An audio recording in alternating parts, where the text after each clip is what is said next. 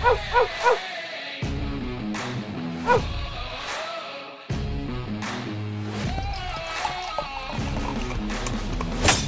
to another edition of the Dogger Pass podcast. This for UFC Vegas 83. Producer Megan is on the sticks. Cody Saftik is on the line. Of course, I'm Paul Shaughnessy. This episode of the Dogger Pass podcast and all episodes of the Dogger Pass podcast are brought to you by PrizePicks. Use promo code DOP when making a new account to get a match up to $100 on your first deposit. Cody, the prelims were looking pretty good for me. And then Kelvin Gastelum happened. That's got to be like one of my worst bets of the year. Like, because that was Brady absolute mauling. Probably, I mean, he looked like he was like minus 1,000. Kelvin couldn't stop anything. And then like Bobby Green, round 3, like, it is what it is. I always knew that was kind of in play. It's like you can't win a round 3 prop if your guy dies in the first round. I don't know if you knew that. But kind of a pretty rough card for me, not going to lie. But 2 more cards left this year. Let's try to get a little bit of profit and off into the break. Yeah, so I was kind of the opposite last week. I started horrendous. The prelims were not good. So, of course, I'm the idiot that talked Veronica Hardy up and her excellent game plan and how she's just going to stay to the outside and blitz in the pocket with combination. It doesn't matter. I actually thought Horth won for the record. I thought it was 1-1 going into third. The second's close. The knees of the body and the late takedown persuaded it for me, but doesn't matter. It was like a stupid spot to put yourself in anyway. So obviously got the first one wrong. And then Wellington Turman, he won the first round as well. And then just gets blasted. Bellado's the biggest favorite on the card. Very nearly gets blasted. Oh, yeah. And then Joe Selecki decides to hold on to the armbar for too long. So we had a shoey bet on that one. Tall boy, so let me just get to know it. Oh, yeah, and then I'm going to shoey the rest of it. I had such a bad end to the card that I forgot that I won a shoey bet. Yeah, well, that's where things turned around. So we both had Cody Brundage. People talked a lot of smack about him and how bad he is, and he still very might well be bad. But similar scenario, Buddy holds onto the triangle too long. Misha Tate, she's an underdog score. Dustin Stolfus, didn't see that one coming. But Joaquim Silva, I had Sean Brady, Davidson Figueiredo, underdog. I had Jalen Turner, and then Arman Sarukian in the main event. So last week's card wasn't terrible, but I got to get the combination, hit 3 lines worth, hit some big fat parlays, because that's what I like to do. This week's card is a grease fire, Paul. Not good for parlays. Tons of underdogs. And that's why I'm glad to be talking about it with you. Like, I like a lot of these underdogs. Again, it just comes down to which one do I have the guts to pull the trigger on. So, c'est la vie. Another tough one, right? 11 fights to get at. But as you mentioned, 2 more cards for the rest of the year. So I want to finish on a strong note. And for Toutmaster purposes, got to have these last 2 cards go right. Hundo P. Let's see it. Let's see this shoey. Oh, yeah, well. You just sipping a beer? What is going on? Well, I just said, man, you don't talk. You don't listen when I talk. I said it's a tall boy. Let me get to know it, and then I'm going to do a shoey. You responded with, "Oh yeah, I forgot about that." Now I'm just getting some sips off it because it's a tall boy. I'm not going to slam a tall boy. It's going to be a big disaster. Just let me get a little. Let me get to a regular can. And that's about it. As the shoey better winner right now, I'm not very satisfied. I will tell you. You do it out of a little boy's like Walmart rubber boot, little tiny thing. It's the weeniest thing I've ever seen in my life, and not once till this very moment have I ever said anything. So it's true. Paul's a baby back bitch, but to prove him wrong, as I normally have to do, I'm gonna do this shoey right now. I'm just get a little sippy. There's probably no beer left in that at this point. Oh, there's beer left. I just don't want to get my laptop all hella messed up here. Okay. Holiday season's greetings. Haven't done a shoey bet in a while. Why Joe Selecki of all the other good picks I had on the card? Lord knows why. Also, let me just tell you one last thing. I'm not mad that he held on to the armbar too long and got KO'd. He deserved that for giving up top position in the first place. Easy takedown, right? Easily secures half guard. Could have hung out there all day if he wanted. Could have slowly took his time. So could have inched away. There's 5 minutes in a round. There's 3 rounds in a fight. Nah, got greedy. Got caught with his hand in the cookie jar. Tried to take the back. Slipped off. Drakkar Close gets on top, throws up an armbar, gets head slammed on his head. So should have just chilled, dog. Goddamn. Look at that thing. For what I lack with my spaceship children's boot, you make up for with that man. Like that has seen some barn work. I'll tell you that much. Yeah, that's been at the Safdie family compound. Yeah, nobody wants to do a shoey that. So you have to, literally and figuratively. It has to be some type of punishment. Anyways, I don't know if you can see, but this thing's like so foamy. So foamy. Oh yeah, well foamy. There's probably other things going on in there. This is not all safe. Right. Well, you can kick off the first fight. I'm gonna slam this thing and let's get at it. Yeah, let's get at her. All right, main event. We have Song Yadong taking on Chris Gutierrez. Hang on to that shoey from Cody. Song Yadong is a minus 380 favorite. Gutierrez can be had for plus 300. Cody, you ready to take it away on the main event there? Yeah, take it away. Give her, buddy. Yeah, okay. So yeah, it's just one of those fights that we all like Song Yadong. I think most people are picking Song Yadong. The number's just a little bit too high on him. So two ways of approaching this. First and foremost, I am going to take Song Yadong. But I think Gutierrez, if this is a 3-round fight at this exact same number, I'm tempted to take Gutierrez, to be honest with you. The fact that it's a 5-round or something that Song has had a little more experience going the later rounds, something that he's able to carry that power through those later rounds. I have a feeling that if he comes off to a slow start, which he's done in the past, if he comes off to a slow start, he probably just wins it down the stretch. So because it's a 5-round fight, he is the pick. I just think in the live betting market, if he drops the first round and a half, maybe in the first 2 rounds, you're probably going to get much better price on him. But Song Yadong's young, 26 years old. He's almost got 30 pro fights. Comes out of the EMBO system in China. Spends his time at Alpha Male. But he is just a wrestler boxer. His combinations is just boxing. He throws his left hand. He throws his right hand. He will snap off a head kick the odd time. But it's very few and far between. Like, he's not kicking a whole lot. He's just slowly plodding, trying to get into punching range, and then trying to punch. Because he spent so much time at Team Alpha Male for a Chinese fighter, his takedown defense is pretty rock solid. Not only can he stuff the vast majority of the shots, his get-up game's pretty good as well. So you're going to have to fight him, but he's going to just try to cut into that distance and box you from range, or not from range, from right in the pocket. Moves forward. When he's had trouble in the past, it's fleet-footed guys that can move laterally and go away, right? Look at the Corey Sandhagen fight. Corey Sandhagen with the dart, touch him up, go. Touch him up, go. Splits him with an elbow, blood everywhere, mixes in a few takedowns. Those are two things that Chris Gutierrez probably isn't going to do. But to play that 2-for-1 game where you touch him twice, he returns fire with one thing, it is actually quite effective. Even when you watch his last fight against Ricky Simone, fairly one-dimensional wrestler. He's a wrestler. He's a power wrestler.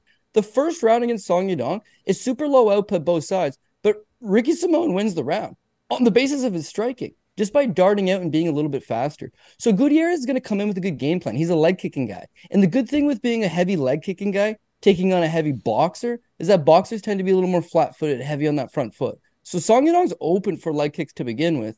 And I feel like if he's constantly chasing, then he's going to run into some trouble. Because Gutierrez is going to be moving, he's going to be sticking him with the leg kick, he's going to stick him with the jab, he's going to move again. He's going to stick him, he's going to move again. He's going to stick him, he's going to move again.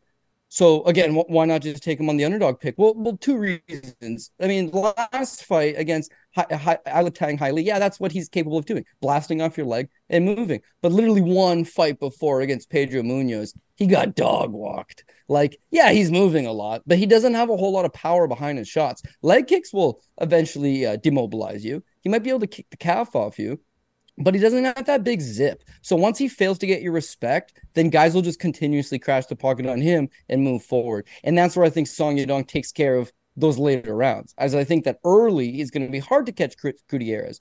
Later as the fight goes, if his leg isn't too chewed up, he catches him with something. He either rocks him, he hurts him, he lets the judges know he's the guy that's moving forward and landing the bigger shots, and then just edges it down the stretch. So this was supposed to be UFC Shanghai, and if it wasn't Shanghai, Song Yadong all day, goddamn. But it's in Vegas, so who knows? But I think they get it right and they give it to him. The thing is that it's striker versus striker. It's competitive, and it's probably going to go 3-4-5. So I don't like the money line, but Song Yadong is the play. He's got the experience. He's been there. He's done that. I like him. He only loses to the best of the best. And with Chris Gutierrez, outside of a washed-up Frankie Edgar, like, he doesn't really have any marquee victories. They stepped him up against Pedro Munoz, and he got dog walked. So 26-year-old Song Yadong, better, only getting better every day. I don't know. Bit of a stretch for me. Song Yadong's the play.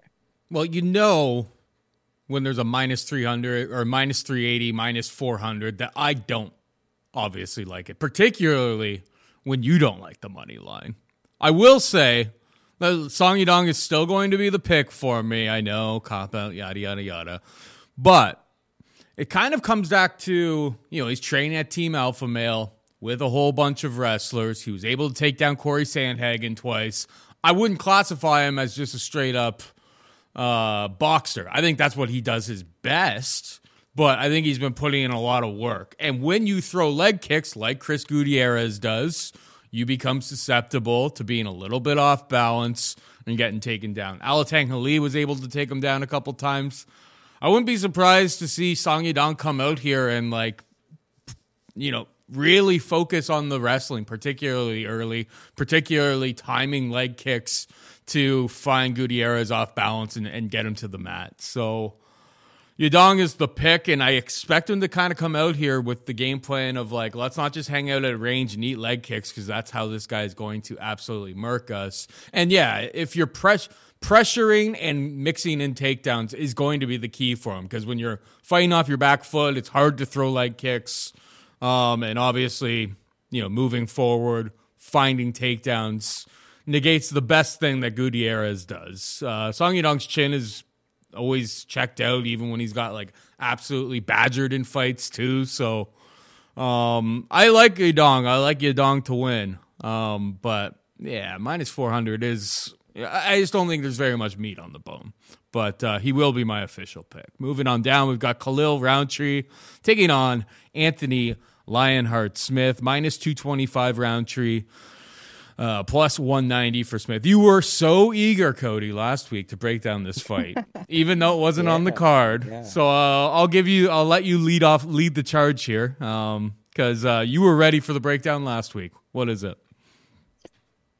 I wasn't ready for the breakdown last week. I mentioned last week, I'm like, I don't know if this is on or off. I haven't really studied it. I saw there was a line out, but yeah, it's kind of a late edition. And that's kind of the biggest question mark for me, is that what kind of shape is Anthony Smith in? Because you saw a couple weeks back, Khamzat Chimaev versus Kamaru Usman, right?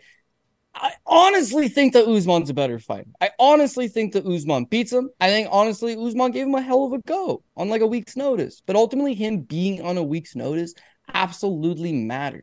And Volkanovski, who had previously gone 5 rounds with Makhachev, had previously given him one hell of a go. He also takes a fight on a week's notice. It's not them at their best. And if you're not at your best, you're handicapping yourself. And if you're handicapping yourself, how much financial investment do I want on it? So a little bit worried there about Anthony Smith, but god damn, this line is just too juicy to pass up Paul Shaughnessy.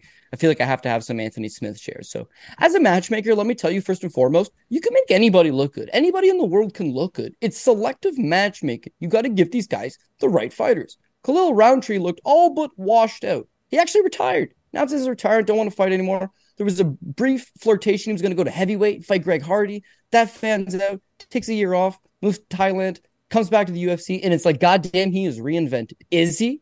Is he reinvented? So he beats Modestas Bukauskas, nice little win, shreds the knee off the poor guy. But a one-dimensional striker who's had very little success in the UFC, more of a regional show guy, decent little win, but it's a striker. Then he gets Carl Roberson. Carl Roberson's, I think, 4-6 in the UFC, hasn't had a ton of success, and he's a striker. Dustin Jacoby probably won that fight. Especially rewatching it back, it's how did Dustin Jacoby not win that fight? Outlands him, outworks him, out-hustles him. Yeah, okay, Khalil Roundtree lands a couple big shots here and there, but that very well could have been a loss. And here's the thing, Dustin Jacoby, striker. He's a striker. All these guys are playing directly into his hand. Now, Chris Daukaus, last fight, 4-fight winning streak. Last fight, Chris Daukaus has a BJJ black belt. Here's the thing with Daukaus. Doesn't got a brain. Dude has fought in Yarazino Rosenstruck. Dude has fought in Derek Lewis. Dude has fought in Chris Blades. And he just hangs out in front of him. I don't know why. No idea. And so he does the exact same thing against Khalil Roundtree and he gets folded over. So not surprised there. But all of these guys played directly into his hand. When was the last time you've seen him get takedown? Jeez. Okay. Yeah. That fight against Ion Kudalaba gets smoked. What about other times? Lord Mikhail took him down twice. Remember that fight against Andrew Sanchez? It was the Ultimate Fighter finale. He got taken down 6 times. He looks over at his mom, who's sitting cage side, and he's like, Mom, chill. Because she's like, get out, chill. He got ridden. He's got no ground game. He's an explosive, big, strong, power striker. Heavily muscled, doesn't have great cardio. If he melts you in the first round and a half, great. If not, he's got pacing problems. And the UFC's done a really good job of matching him up with strikers. He's taking on these strikers. When he hits the mat, he's big trouble, man. He's big trouble. And you're talking about an Anthony Smith who's hung on the mat with Alex Gustafsson, who's hung on the mat with Glover Teixeira, who's been in there and done that with the who's of the sport, went 5 rounds with John Jones, fought some of the best guys going. Like, I don't know what to tell you. If this thing hits the ground, it's a serious problem. Now, Smith actually hasn't landed more than 1 takedown in a fight since 2016. He's landed a takedown here and there in fights, just not more than 1 takedown since 2016. So it's not exactly like he's the biggest offensive wrestling threat. But against Khalil Roundtree, especially on short notice, it's like probably wants to take this guy down. Now, let's say he doesn't take this guy down. Because, again, if we're going to back an underdog, we need multiple paths to victory. Let's say he does not get the takedown. Problematic. But is it the end of the world? So Anthony Smith, I wouldn't say he's a volume puncher. Doesn't land over 100 most often, but he's a dog, dude. He's a dog. He comes forward. He makes you work. And Khalil Roundtree is more of these guys that likes to fight at his own pace. He doesn't like being outlanded. He doesn't like having a guy pressured in his face. He's knocked out some lesser class guys, but Anthony Smith can take a hell of a shot. And he's an analyst. He's got a good job at the UFC. He studies these guys. He's watched Khalil Roundtree. He's broken down his fights. He's commentated on his fights. I feel like he feels like he can beat Khalil Roundtree on short notice. He's in good shape. He's jumping in here to take the opportunity. So a plus 190, it's like, yeah, I think I'm gonna hit some of that. Because again, if he gets the fight to the ground, rear naked choke is possible. Honestly, there's a lot that could go right for us if this fight hits the ground and we're on top. If the fight hits the ground and we're on the bottom, even like the Devin Clark fight, slap up a triangle, he's the better grappler. It doesn't hit the ground. He's just got to out-hustle him. Move forward, sling bombs. I think you could say that Anthony Smith is shot. And yeah, 50 pro fights under his belt. He's damn near shot. But he's got a little bit left in the tank. And you saw that in the Ryan Spann fight. He landed 91 significant strikes against Ryan Spann and got a takedown. Got hurt in that fight. Lost the second round. And rallied back and won the third because he has good cardio, because he's a classy veteran. If he's 1-1 against Khalil Roundtree, he could maybe do the same thing. If he was the favorite, Jesus, Anthony Smith, 2023, no thanks. If this is, even money, probably not interested. At this kind of dog price, I'm in. Shit, I'm in. Give me some Anthony Smith. I hate that I agree with you. But, we were on Cody Brundridge, so let's do it again. I haven't been the biggest Anthony Smith supporter whatsoever. But, yeah, at this number, it is short notice, but at least it's a couple weeks, and who knows? Like, I imagine he's staying relatively close to Vegas because of his commentating. He's probably always staying kind of in shape. It's like when some of these commentators, like when they first kind of get into it and they're hanging out in Vegas, like they're staying ready just for like opportunities to sneak in there. So, because they're holding so many cards down in Vegas right now, it's just like you'd be kind of silly not to, keep your phone or you're talking to the boss regularly. Like, yeah, this doesn't seem too outlandish that round 1 could be super, super ugly. Obviously, you're going to have to probably get through some nasty spots, but Smith has proven to be pretty durable. Has a lot of different ways he can win this fight. But yeah, round 1 is probably going to be very, very ugly here. Roundtree hits like a shit brick house. It could be real nasty. He could get absolutely lights out in the first round. It's obviously in play, but Smith has shown us enough that like he's able to hang around and survive some of the early onslaught. It's going to be kind of a different game in round 2. I'll tell you that much. I mean, Anthony Smith has 5-round cardios. He only really has to go 3 rounds here. The grappling advantages, I think, should be pretty significant for him if he's able to find a way to get the fight to the mat. So, yeah, Anthony Smith for me as well. We move on to Nasrat Haqparast taking on Jamie Mullarkey. Nasrat's a minus 180 favorite. Mullarkey can be had for plus 160. Who you got? Yeah, both guys are actually very similar. Like, especially when you watch tape, is that they're both blue collar type fighters. They come forward, they throw combinations. They're not exactly the most precise strikers. They're not exactly setting stuff up. There's not a whole lot of great footwork or head movement, but they're coming forward. They're coming forward and slinging it out. It seems like Mullarkey's more of the go-getter type. He'll try to get some takedowns. Him and his best, he is a physically strong guy, and he'll bolt those guys to the ground. He's just not all that durable. I think that's what this fight really comes down to me for durability. When you look at Jamie Mullarkey, he's fought some good guys. And the Michael Johnson fight, it's one hell of a go. But there's no denying he gets smoked by Jalen Turner. He gets smoked by Muhammad Naimov. The Naimov fight in particular, he won the first round. He's winning the second round. But to fight that pace, to fight that kind of style of being in your face and being hyper aggressive, you're going to have to get hit. You're going to have to take some shots. And Naimov sneaks one through and melts him. He's been rocked in plenty of other fights. It's just at what point does that durability start to break? In his last fight against John McDessie, I gave him that one more shot because I don't like John McDessie all that much.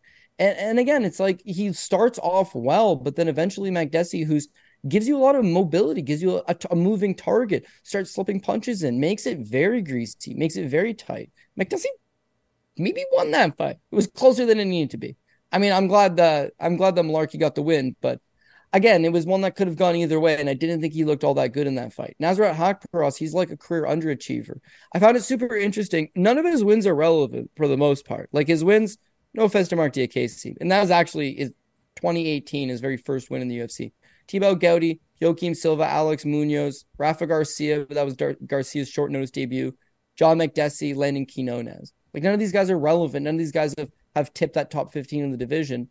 Maybe Diakese, but again, 5 years ago, debut. Doesn't really matter.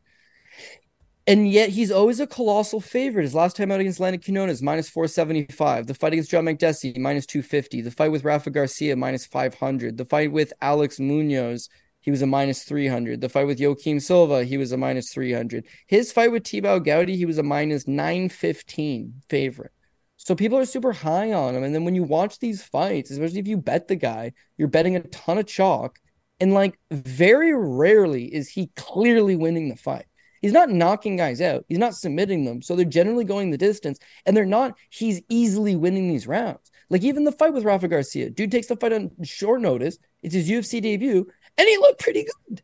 Haqparast didn't run away with it.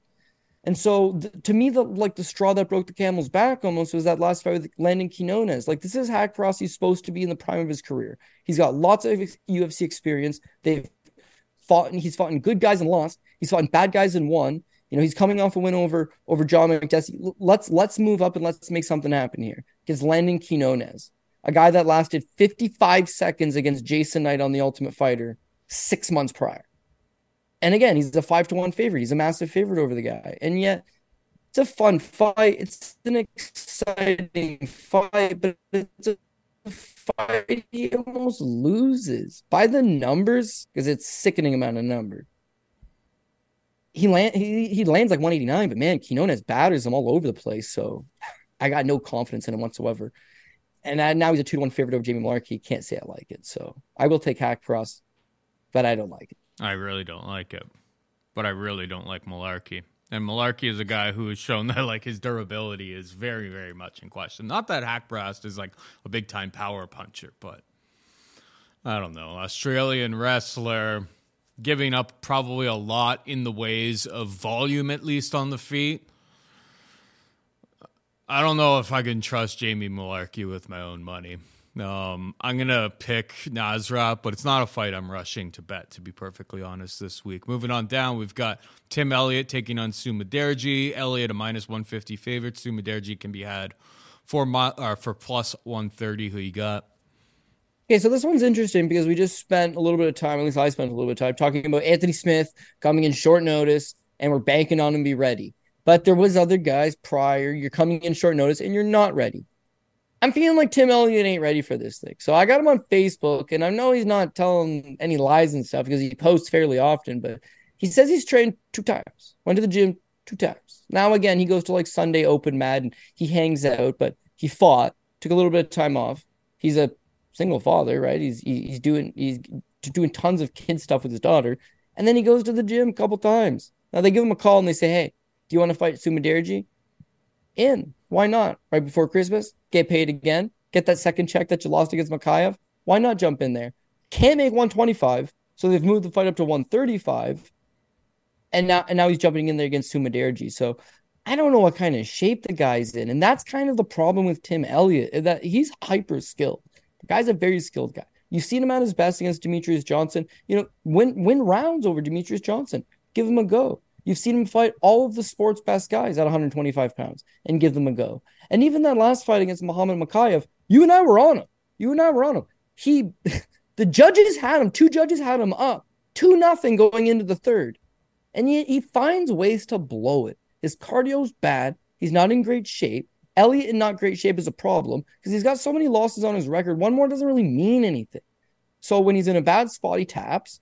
And if he's not in shape, he just kind of dinks around to the outside, does his little Dominic Cruz 2-step, and then tries to stay out of harm's way. But these guys are hungry and they're coming after him. So as much as I think this is a massively favorable fight for Tim Elliott because of his wrestling, because of his ground game, because of his ability to take one hell of a punch, because of his ability to come forward and make it an ugly fight, this is his to win all day long. He's a much better fighter than Matt Schnell. He could do what Matt Schnell did. He could win this thing and take less damage doing it if he was in shape, which I don't think he is. So I'm having trouble getting behind him. Sumaderji, meanwhile, he's nothing special. He's tall for the weight class, southpaw, nasty left hand down the middle. Outside of that, that's about it. And it's not as if he sets up the left hand. It's just he's got a good left hand. And that's the only punch he throws. Couple leg kicks, tries to circle you into the left hand, into the left hand, into the left hand. Now, he's got a little bit of power. He's got a little pop. But 27 years old, doesn't fight all that often. Fights about once a year. Comes off these long layoffs, jumps in there. And I don't know, man. Matt Schnell showed that his grappling is still problematic. I don't know in a year off that it's gotten any better. I don't know that in a year off it's gotten good enough to hang with Tim Elliott, which is a problem. Elliott's up 2 rounds on Makayev. Makayev is a legitimate grappler. What do you think Elliott would do to Sumaderji?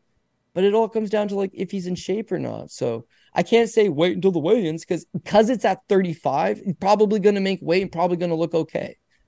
But the realistic nature of it is live bet Sumaderji if it gets out of the first round because Elliott's just going to run on fumes and even a mediocre fighter will look good against him because he's running on fumes and that's what happens. So this is way better live bet opportunity. But I guess because I have to make a pre-bet, I'm going to take Sumaderji. Sumaderji's got to have some size on him here too, right? This is at bantamweight, I believe. Well, Sumaderji's a flyweight. It's just because Elliott took the fight on 3 days notice. Fair. And it wasn't some fights they get announced and it's oh my God, the guy took it on a week's notice. But his managers told him about this a week ago and he's actually had 2 weeks. No. Elliott took the fight on 3 days notice. They called him. He posted, packing up my stuff and going to Vegas. Two training sessions in the books and we're packing up because I'm a company man was how he said it. Because I'm a company man. Well, that's fair. You step up to the plate. You do what needs to be done for the company. But that's putting yourself in a bad spot where even lower level guys, Sumaderji is not all that good. But if he tires Tim Elliott out in the first round and he survives, he's going to give him some problems. Yeah. Sumaderji's problem is that wrestling is not on point whatsoever. Submission defense, not great. What his 2 losses in the UFC, triangle choke to Matt Schnell and armbar to Louis Smolka. I'm sure he's improved since that Louis Smolka armbar, but losing by armbar to anybody that's not a super specialist in men's flyweight these days is a kind of a big red flag. Doesn't happen very often. It's pretty rare. So even Tim Elliott, if that's the thing is if this fight gets kind of deep, I don't know how much you can trust Tim Elliott. He gasses at the best of time. You make a lot of really good points, but I think at least early, who knows with this guy? He's a bit of a wild card. Maybe he comes out and goes, I'm just going to strike with this guy, in which case, horrible decision. I'm curious. Basically, this is all a roundabout way. I'm curious to see what Elliott by submission is. He'll be my official pick, but I'm curious. They haven't released it because this fight is so fresh. They haven't actually released a prop for that yet. I'll be curious what Elliott by sub is, because, you know, he's not some sort of big-time submission specialist. He doesn't really get too many submissions, but this is a matchup where if he plays his cards right, I think he could find one. So, yeah, Elliott is the pick. I'm curious what the price would be on Elliott by submission, and maybe I'll play it if the price is somewhat juicy. We're talking like 4-1, 5-1 is what I'd be hoping for, but we'll see. I have no idea how they'll price it.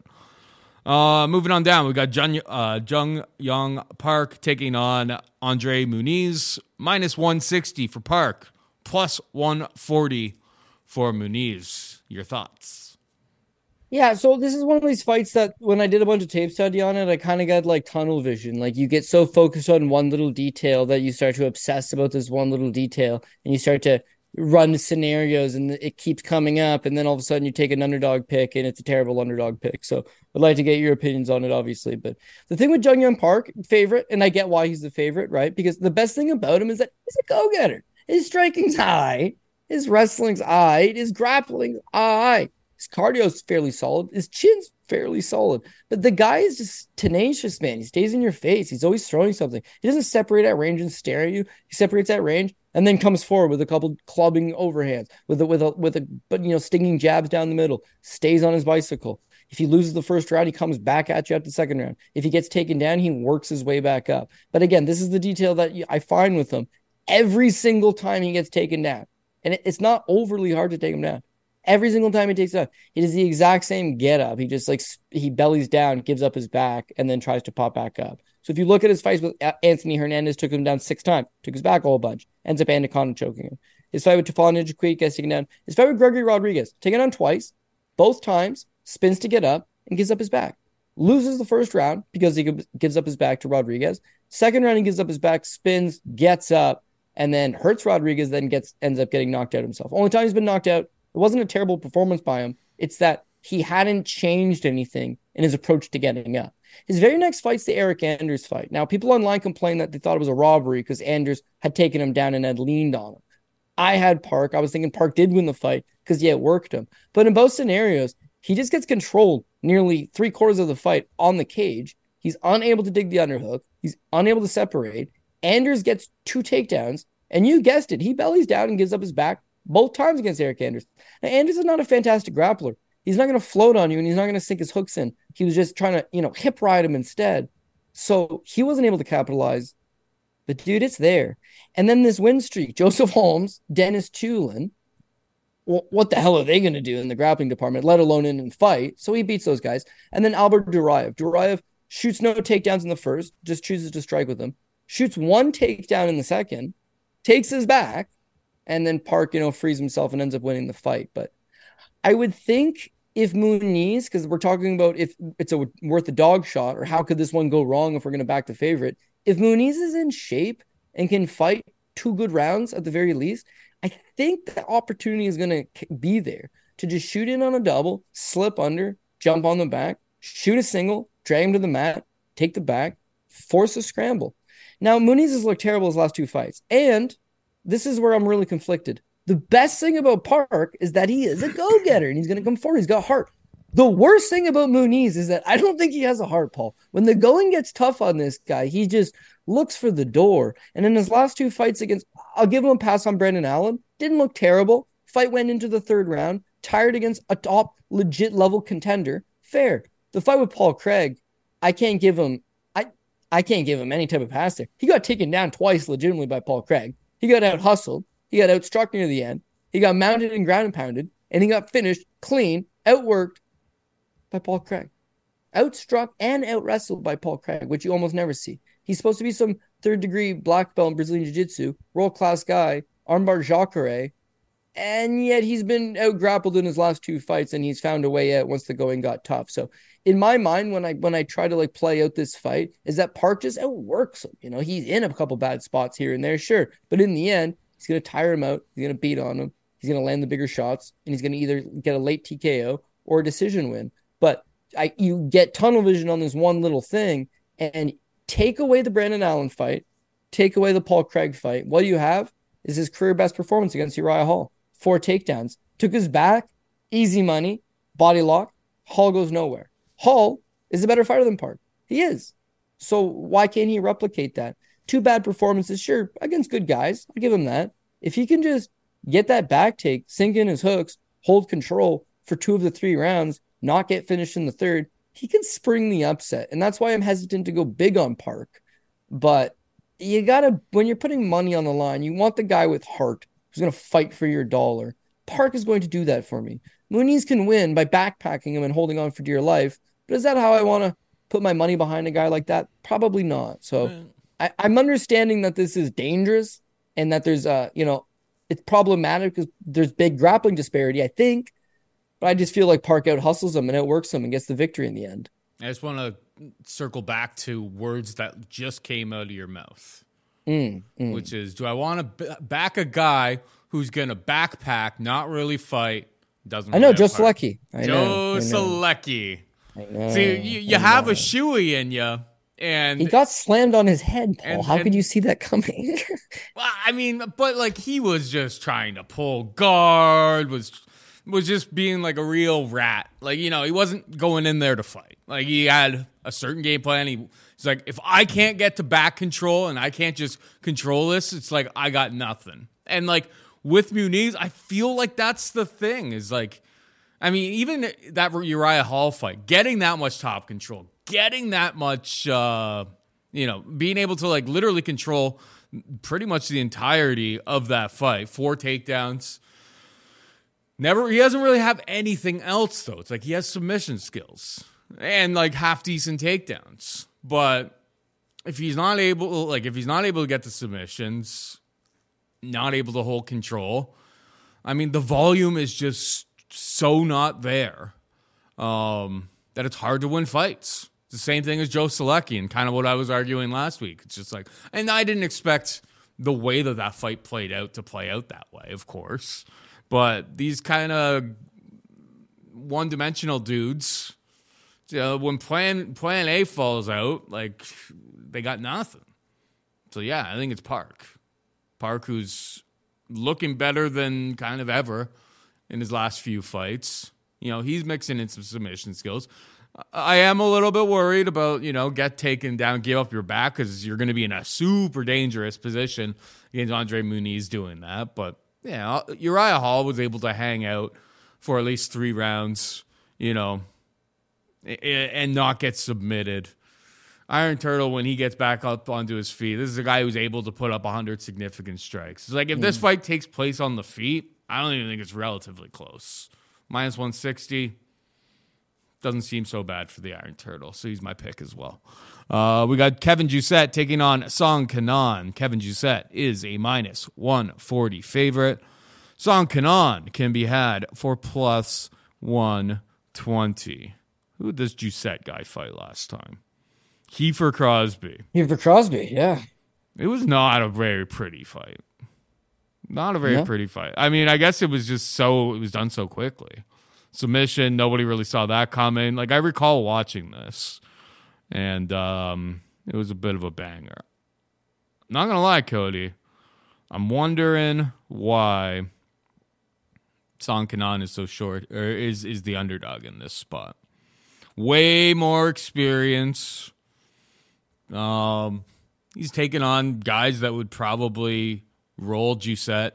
And like, he's had some success in some of those matchups. Like Ian Gary would absolutely kill this Jousset character. The chin, I suppose, is a bit of an issue, but I didn't see anything serious in the ways of Jousset's power in his fight against Crosby, if memory serves correct. And not going to lie, I don't know. I think at plus 120, I think it's a dogger pass type of situation here. I think you take the experience. You'd like this price even more if this fight was in China. It isn't, obviously, but I don't know. I wasn't too impressed by Kevin Jousset. He's obviously from New Zealand gym with City Kickboxing with Adesanya and all of those guys. But yeah, like watching tape leading up to that previous fight, and kind of, I don't know, seeing what he had to offer, I wasn't all that impressed. The submission was kind of out of left field. Nobody really saw that one coming. And yeah, now he's taking on somebody with a lot more experience. It's Kanon for me. What about you? Yeah, this one's interesting. So Drew says out of City Kickboxing, he made his debut, 30 years old, made his UFC debut on the undercard of Adesanya versus Strickland in basically over in, not, I wouldn't say his backyard, but would he have been on it had it not been for the fact that there was like 7 of his teammates on the card? Who knows? Who knows? But the one thing that leading into that fight against Kiefer Crosby that the tape had suggested is that everybody from City Kickboxing is known for their renowned kickboxing skills. You know, you got some of the best kickboxers. It's in the name, City Kickboxing. And yet, Giuseppe's kickboxing is super stiff and robotic, but he's a decent grappler. And in that Kiefer Crosby fight, he showed how bad his striking is. I would say it's amongst the lower level that you're going to see in the UFC. Very stiff, back straight upright, only throws the same 2 strikes. Jab, jab, jab, low kick. Jab, low kick. Jab, low kick. That low kick might get disguised as a low kick and end up being a body kick. But in both scenarios, he's one and done. And it's just jab. He just jabs and he'll throw his low kick. The Kiefer Crosby fight, Kiefer Crosby's like 4 inches shorter than him and is giving up 5 inches in the reach department. So Crosby's a short little guy, comes in and just starts slinging overhand rights. Crosby's no good, okay? Was losing fights in Bellator, should have never been signed to the UFC, ends up there, and is actually outstriking him and winning the majority of the first round. Although, to Giuseppe's credit, like you can tell he strikes with better guys in the gym all the time. Like every time he gets hit, he was pretty undeterred. He kept coming forward and kept throwing the same thing. Jab, low kick, jab, low kick. Crosby starts to get tired. Crosby throws a bum-ass takedown, bum-ass judo throw. And like you said, not expected. It wasn't that I wasn't expected, like Giuseppe couldn't submit him. Giuseppe's a grappler. He's a submission guy. Crosby's not a very good grappler. So it wasn't unexpected there. It was unexpected that there was like 20 seconds left in the round and they're both standing. And then there's 10 seconds left in the round and one guy's tapping out due to a rear naked choke. Like he just botched a terrible judo toss, and that's why you don't go for head and arm throws, I suppose. But all the same, it's like, did you say look all that good? Probably not. So what you're saying with Song Kanon is like, yeah, he has been in there with better guys. Not only did he go the distance with not go the distance, made it to the third round with Ian Gary, but he dropped him in the first round. He had some moments. He's fought in better guys like Max Payne Griffin. He's been in there. And then in his last fight, he showed some improvements. This is a guy that wasn't expected to do much. Against Rolando Bedoya, he was a big underdog, and he held his own. He got outworked. It was a close fight. He stuffed a few takedowns here and there. Yeah, I think Song Kanon's most definitely live as an underdog. Now, am I going to bet him as the underdog? Here's where I don't think I'm going to. I hope that more people do, because it seems like he's a popular dog play this week, and I'd like this thing just to go to even money, and I'd like to take Josette for as close to even money as I can. But here's why I don't think I can get behind Song Kanon, is that none of these guys are actually trying to take him down. Like Bedoya tried to take him down 3 times, went 0 for 3, but Bedoya's not a wrestler. And Bedoya was getting close. Ian Gary shot 0 takedowns. Max Griffin knocked him out in 2 minutes. He didn't need to shoot any takedowns. Kalen Potter actually did take him down, but of course that fight's 4 years ago and not worth mentioning at this point. What I'm saying is that no one's tried to wrestle him down. No one's shot takedowns on him. I don't think his grappling's all that good. Checking him out on social media, it's not as if he's been spending a whole lot of time on his grappling. And he looks a little bit stiff in there, man. It's not like he's throwing combinations himself. The Bedoya fight, he got outstruck 112 to 75. He stood there. Against Ian Gary, he got outstruck 127 to 55. He stood there. He's not that much of a go-getter. He's not a pressure guy. He doesn't throw 2, 3, 4 at a time. There's really no X factor to his game. So I think with Josette, even though he's super basic, and he is super basic, if he can just be super basic, but keep coming forward like he was doing against Crosby, keep being aggressive, keep coming in his face, and mix in those takedowns. That would be the key for him. If this thing was in Shanghai, no chance, mon ami. I'm taking that plus money, Chinese underdog.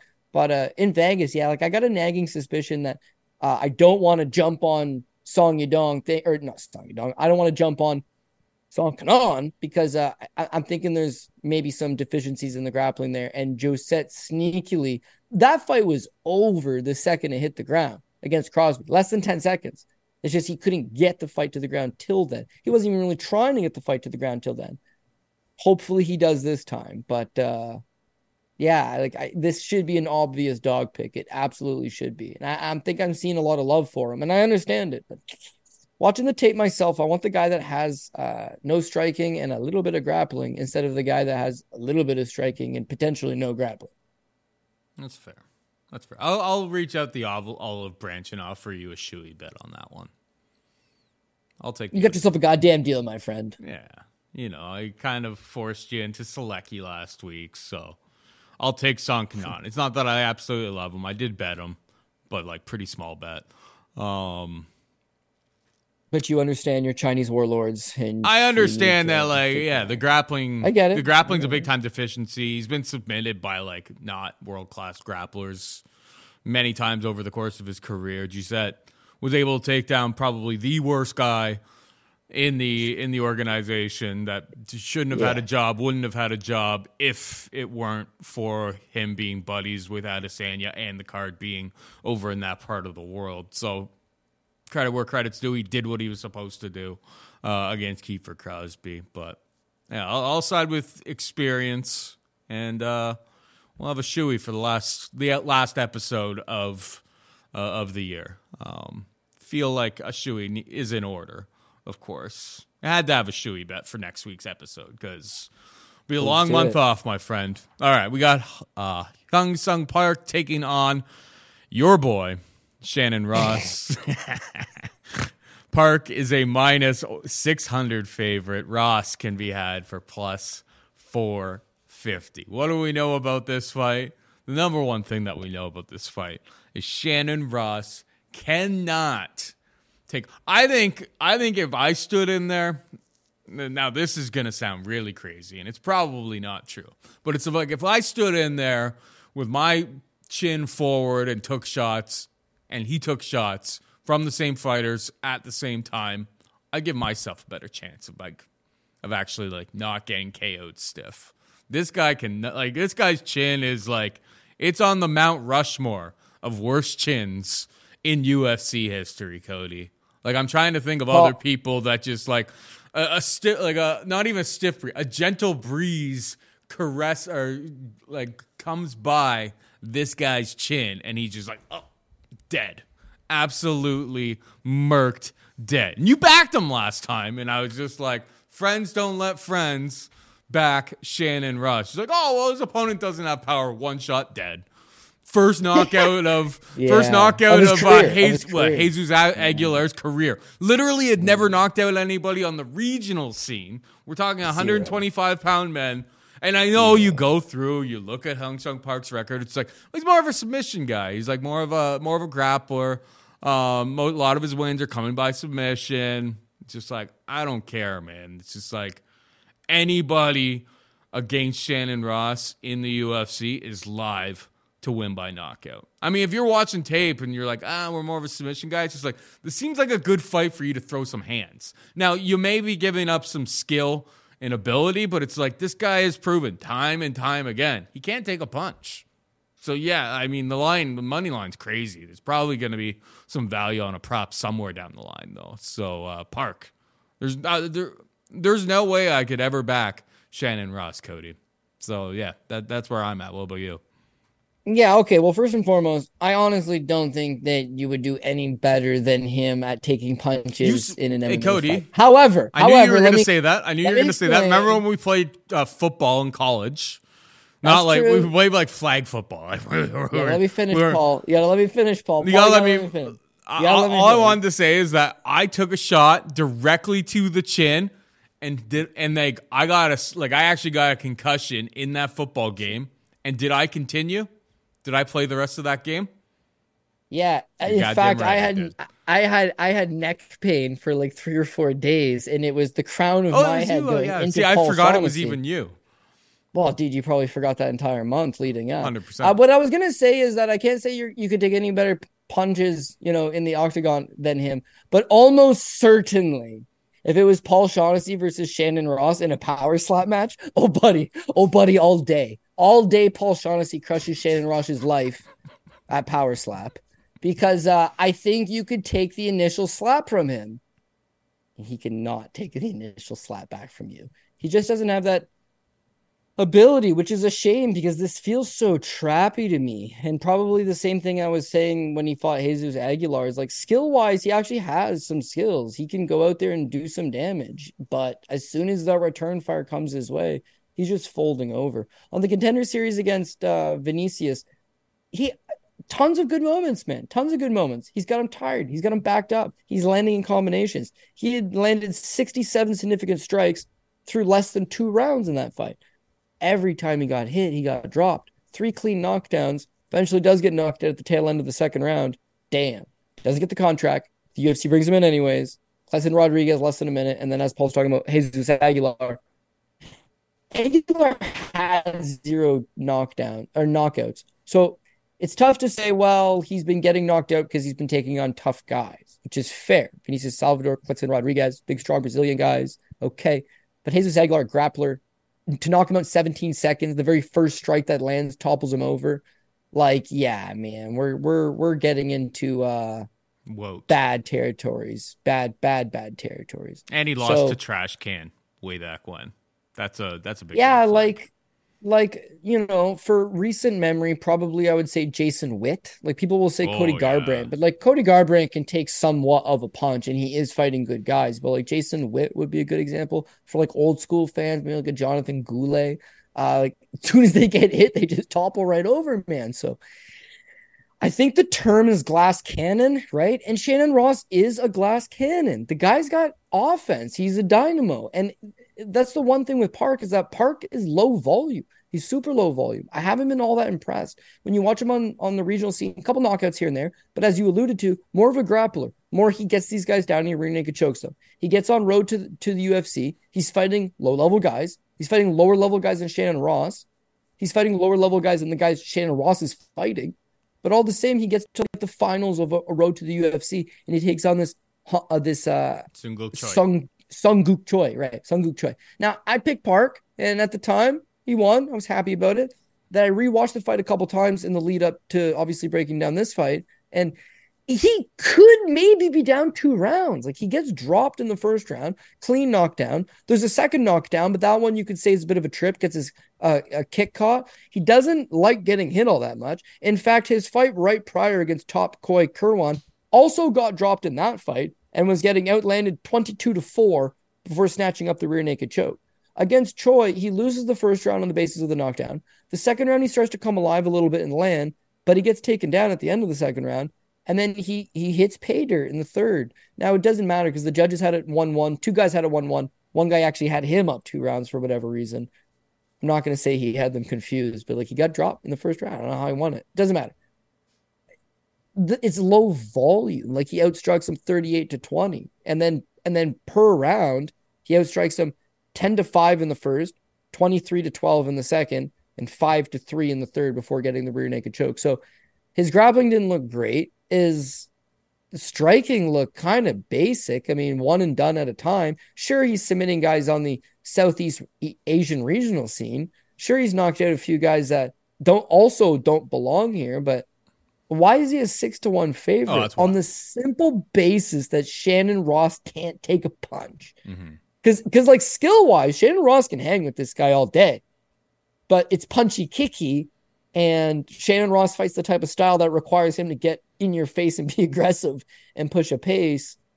I just don't know that he can. But as I say that, I'll just say one more little thing and we can move on. Last week, the big pie shitter, as far as I was concerned, was Punahele Soriano. He's a 3-1 favorite. Justin Stolfus is really no good. Justin Stolfus is coming off a 17-second knockout loss. Same thing. Same time. 17 seconds. And yet, he took all of Soriano's shots, his big left hand, over and over. And the commentators are like, damn, Justin Stolfus got one hell of a chin. Hey, you got to say he could take one hell of a punch. It's like, not really. Not really can the guy take a punch. And yet, in this fight, when it matters most, he was taking it. Yeah. So, like, if Ross, for whatever reason, was able to just, like, not get the light switched out on him, then, like, yeah, he could out-hustle him, outland him, outwork him, win this fight. Also, it's not in Shanghai. It's in Vegas. Like, go out there and outwork him. But the realistic nature of it is I should have learned my lesson against Jesus Aguilar. Now, that being said, 6-1 screams top ticket. 6-1 screams second line. I'm not playing this guy at the top. I do not like him. It's that the other guy can't take a punch, right? Like, how much more simple can it get than that? So everybody's on the same page. That's why it's 6-1, but it's still a fight at the end of the day. And honestly, the knockout prop is not very, very. I was looking at the props for Park here. And it's just like, it's already been, they opened it at like plus 175 and it moved down to like plus 120 now. It's only open at a couple books. It's like club and sub, maybe the more likely type of thing. He's like wobbles them a little bit, able to get it to the ground. Like there's plus 200s to be had on this guy's, frankly, Park's preferred method seems to be the submission skills.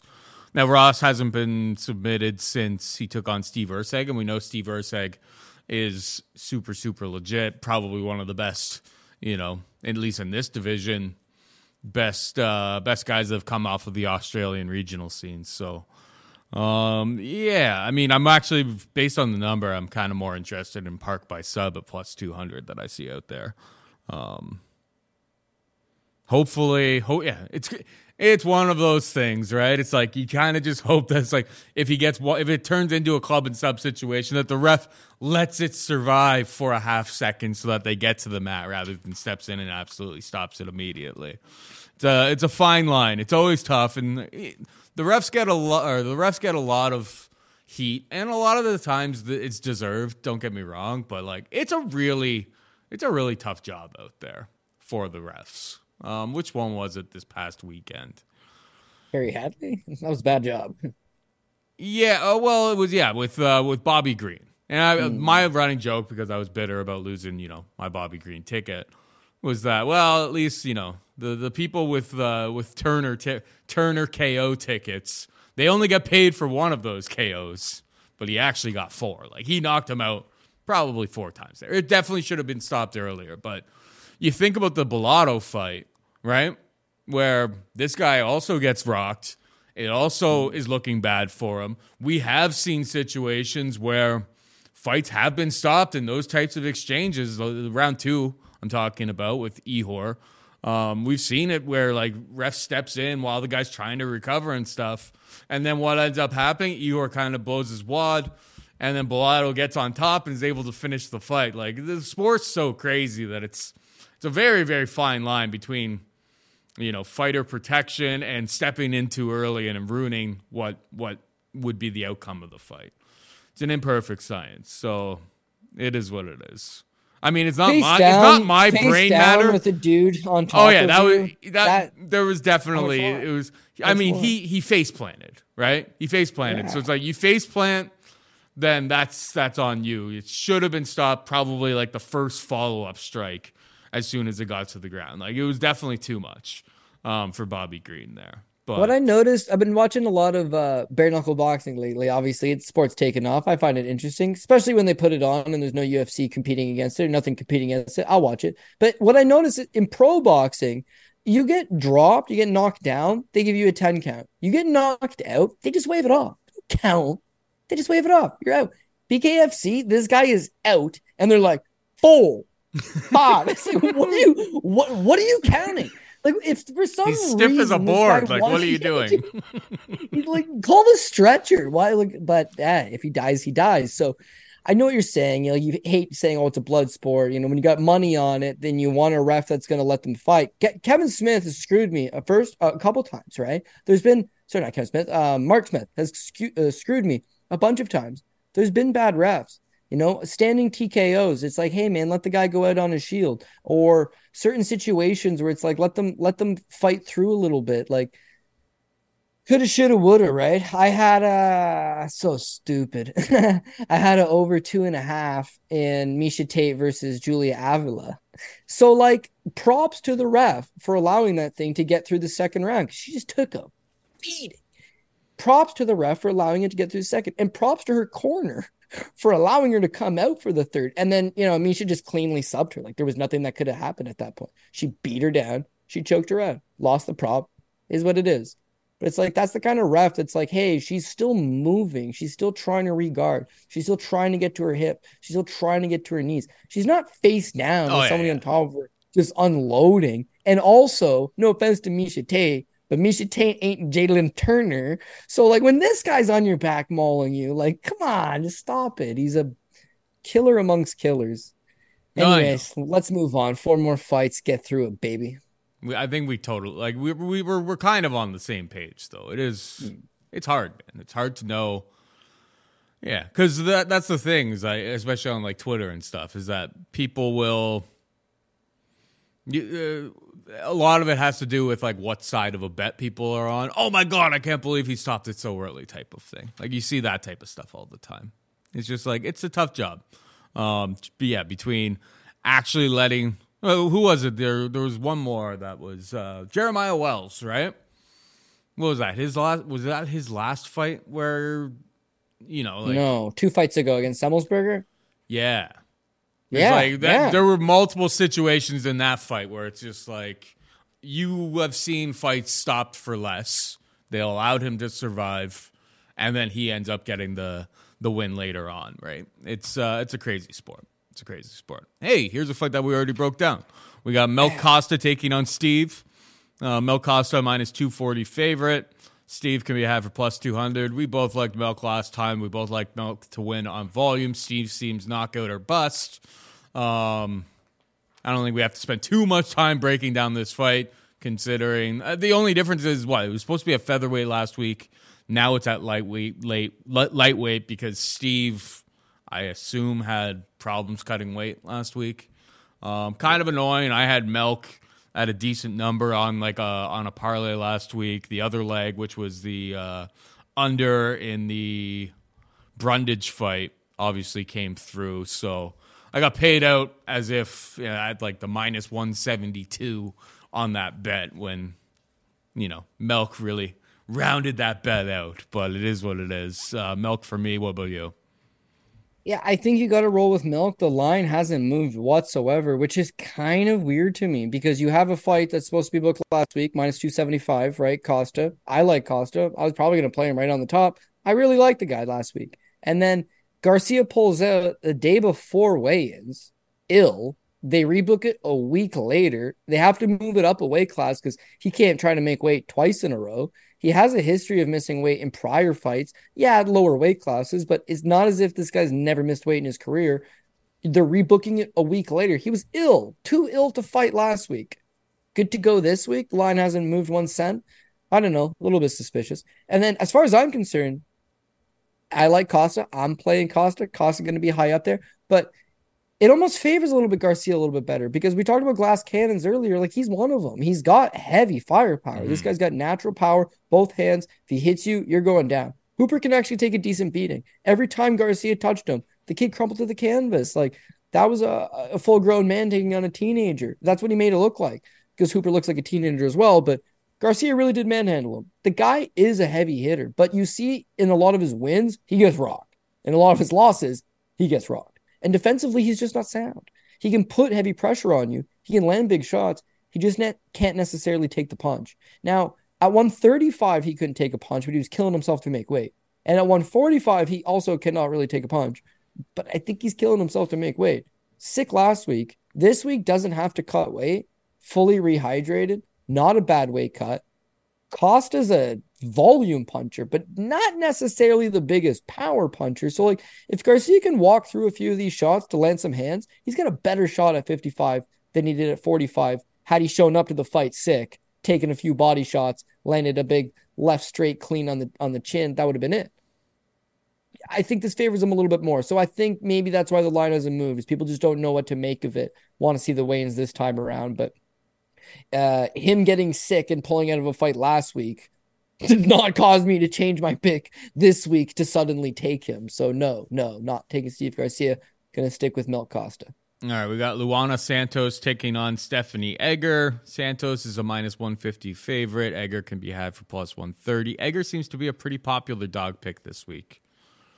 And I see it. Oh yeah, go ahead. I'm not entirely sure why. Do you see it? I see it, but I'm going to go the other direction. I see it because of 2 reasons, right? So this is a fight at 135 pounds, and you've got Luana Santos coming up from 125, taking on someone in Stephanie Egger who's not only a 35er, but like she's a big 35er. She's grappled internationally. She fought Gabby Garcia at the ADCC World Championship. she's been in there. In fact, a lot of her fights overseas have been at catch weights of 140, 63 kgs. She's big and she's strong. And so 2 fights back, because she looked awful against Alexieva in her last fight with Nibar, but one fight prior to that against Eileen Perez. Eileen Perez is, yeah, and Perez is strong. Perez is very physically strong and has won her last 2 fights since losing to Egger. And Egger goes in there. She's a judo black belt. I think she was an under 23 European champ. That's 12 years ago. But that's also a lot of experience. She's a legitimate, big, strong judoka black belt, has a BJJ black belt as well. And against Perez, it's like she's getting outstruck. She's massively stiff on the feet. Her striking is very uncomfortable, but she just grabs a hold of you. And it's takedowns that almost certainly would not work in men's MMA. But in women's MMA, judo is still very relevant. And what she'll do is it's like a 2-on-1 arm drag, right? Like a single quick little tie-up kick, a head and arm throw. She's strong and she's rugged and she makes it work extremely well for her. So the worry here, I guess, is that if you're Luana Santos, her only pro loss is to Jenna Bishop. Now, Jenna Bishop is BJJ black belt. She's a European champion as well, competed at a very high level, ADCC veteran. And Jenna Bishop's striking is better than Egger's, certainly. But as soon as she gets her down, it's like none of which is wrestling. She uses a whole lot of judo throws. Bishop mostly uses trips, quick little sneaky foot sweeps, quick little head and arm toss. And as soon as the fight hits the ground, Bishop's just a much more profound striker. Egger on paper isn't as good as Bishop, but is much larger than Bishop, has the judo to back up some BJJ. And you've got one girl coming up from 125 to 135 versus a naturally big 35er. If you can get dog money, she just needs 2 takedowns. That's it. Like when she gets taken down by Jenna Bishop, she does not get back up. There's no ability to get back up. And if you want to be lazy and you want to look at it and see, it's a split decision, I have zero clue how that fight was a split decision because I had it scored 30-27 for Jenna Bishop. Worst case scenario, 29-28, first and the third. I don't know who scored that fight the other way, but it's like once the fight does hit the ground, she just doesn't got it. She's fast. She's speedy. She's got a clubbing right hand. She goes on to win 3 in a row. Her fight with Juliana Miller, debut, very nervous, talked about nerves leading up to it. Miller got a quick start on her, and then she got comfortable. She landed that right hand. But as much as we can talk about strength and size and physicality from Egger, speed all day long from Luana Santos, and she's a much better striker. Not only is she a better striker, I think she's got better cardio. So Egger's going to try to lean on her, but she's going to have to catch her first. As far as striking exchanges goes, they're going to favor Santos. If we can spend more time standing than on the ground, Santos wins it. Okay, worst case scenario, we do get taken down. I think she can survive. She survived with Jenna Bishop on her for 8 minutes of a 15-minute fight. She'll be okay. Her grappling's good. She gets taken down. She's just got to try to make her work. Try to get back up. Eileen Perez got back up. You do the same thing. Cause her to work. Cause her to tire. And in that second round, late in that second round, into the third round, when Egger's tired and she can't get those quick little judo tosses, she's going to be forced to strike. She's a bad striker, bro, and she's just going to start eating shots at that point. So maybe this is a good live betting opportunity. Just allow Santos to hopefully survive early, but go back and watch the Eileen Perez fight. Sure, she gets 2 takedowns. Sure, she ends up submitting her. She gets battered standing. Yeah. She's not a good striker. If Perez could have survived a little longer, Perez wins. If Perez was fighting her right now and it was a rematch, my official pick would be Eileen Perez. I think she's gotten better since that fight. Egger really hasn't. So yeah. As much as I see the plus money, I understand it. Size, ground game. You need takedowns in the first 2 rounds, survive the third. I don't think it's going to go that smooth. So I got to stick with Santos. Here's a fun little stat while you're talking that I kind of rigged up. Went through all the significant strikes landed by Stephanie Egger. In 6 fights, she's landed 76 significant strikes. In 3 minutes and 41 seconds of her round 1 victory against Juliana Miller, Luana Santos landed 63 significant strikes. I mean, if this is at range, if this is on the feet, this isn't even remotely competitive by the numbers. Size does matter. Egger is going to push forward. She's going to eat a whole bunch of shots as she pushes forward. When she gets a hold of her, can end up on top. But the thing about her is she doesn't. If she's not getting the submission, it's she doesn't really do all that much else. That it's we've seen so many times these days Unless you're getting to like backpack position, it's just like judges really aren't rewarding it. So it's like if you can get back up, land some strikes at the end of that round, it's like a lot of the, hanging out in guard control or like, facing the fence, holding on in standing control. It's just like the judges really don't care about that anymore. I really struggled to get to Edgar in pretty much any fight. The size is a bit of a concern here. We have Santos, 23, making improvements. The submission skills are definitely there. She's just got to keep this fight upright. Don't let the bigger fighter bully you here. Dance around the outside, and it shouldn't even be remotely competitive on the feet. So I am avoiding the CF dot model, the Pat Mayo special here. I'm going with Santos as well. Moving on down, we've got Tatsuro Taira taking on Carlos Hernandez. Taira is a minus 500 favorite. Carlos can be had for plus 400. Your thoughts?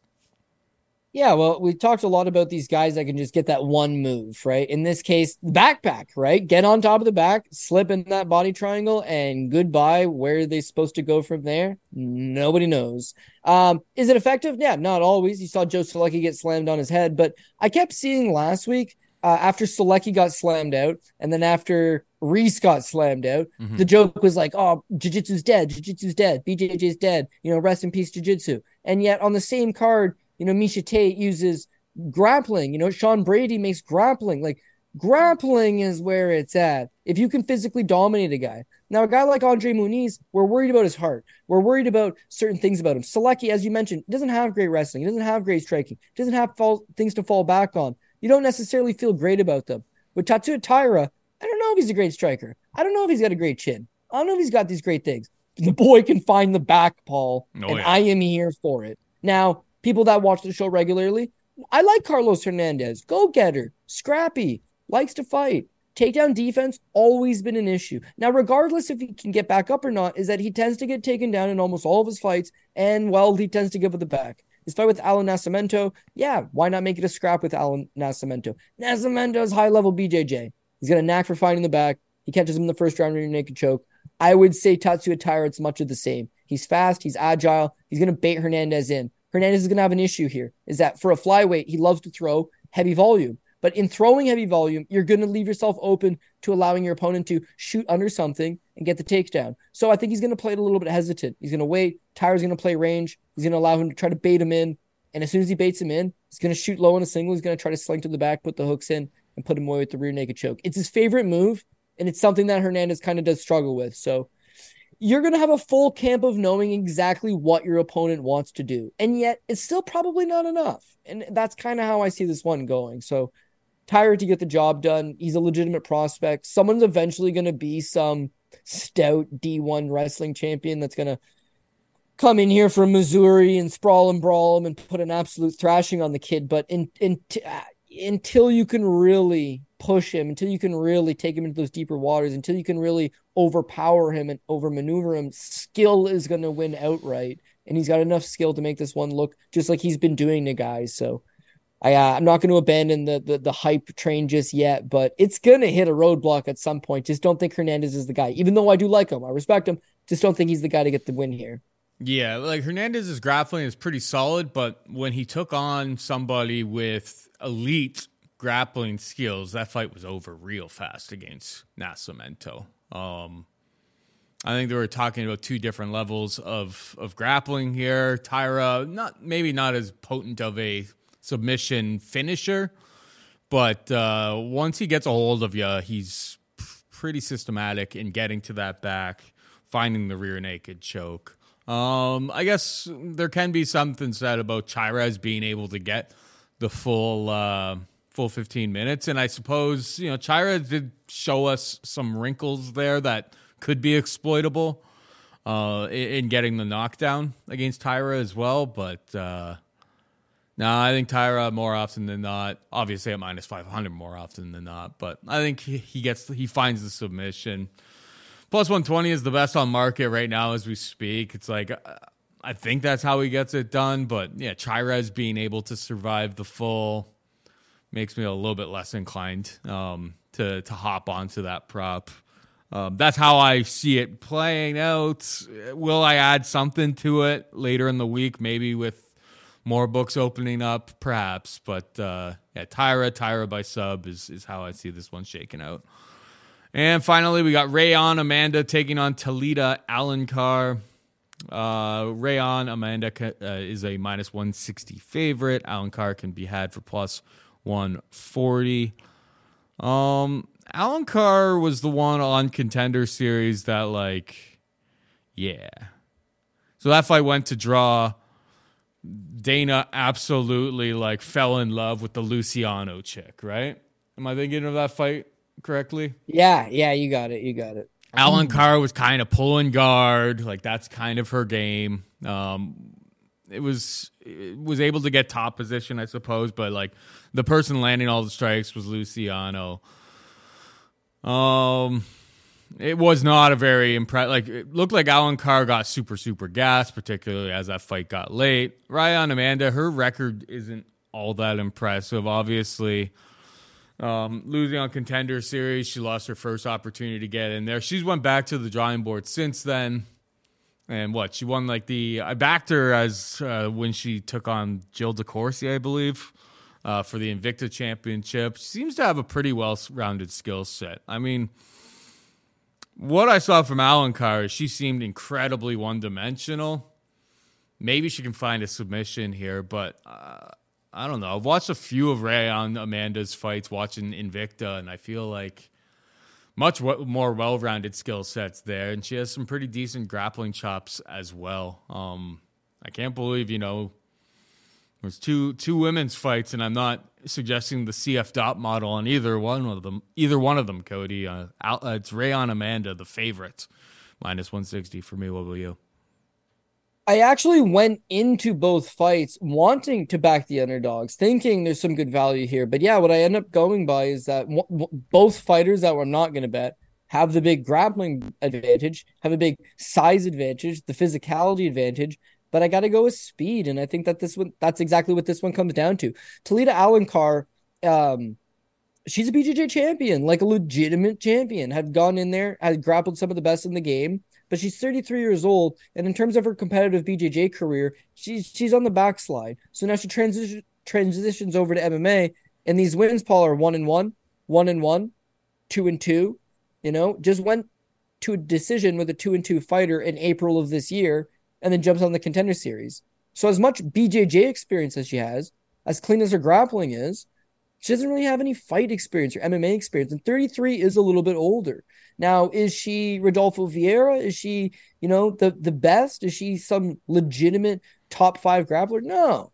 She's just a high-level grappler that's been in there with other high-level grapplers. So I don't know that she can get away simply just on the basis of that. But the Stephanie Luciano fight, she's very willing to step in there and slug it out. The problem is that she stands, I want to say 5'3". She is 5'1", my mistake. She's 5'1", and Stephanie Luciano is 5'6". So she's giving up 5 inches of height and 7 inches of reach in that fight. So she's stepping in, wanting to slug it out. She just can't get nowhere near the target. She shoots a terrible single leg takedown, trips her to the ground, and then as soon as the fight hits the ground, you see high-level grappling. Once the fight hits the ground, Luciano goes nowhere. The second round, Luciano's battering her. She gets a terrible single leg takedown, trips her to the ground, low ankle pick, throws her to the ground. Same thing. She can't go anywhere. And then the third round, she just flat gas, takes an absolute drubbing, loses a 10-8 round. But she held on. She had a referee that let her hold on, but she took the damage. She never stopped fighting back.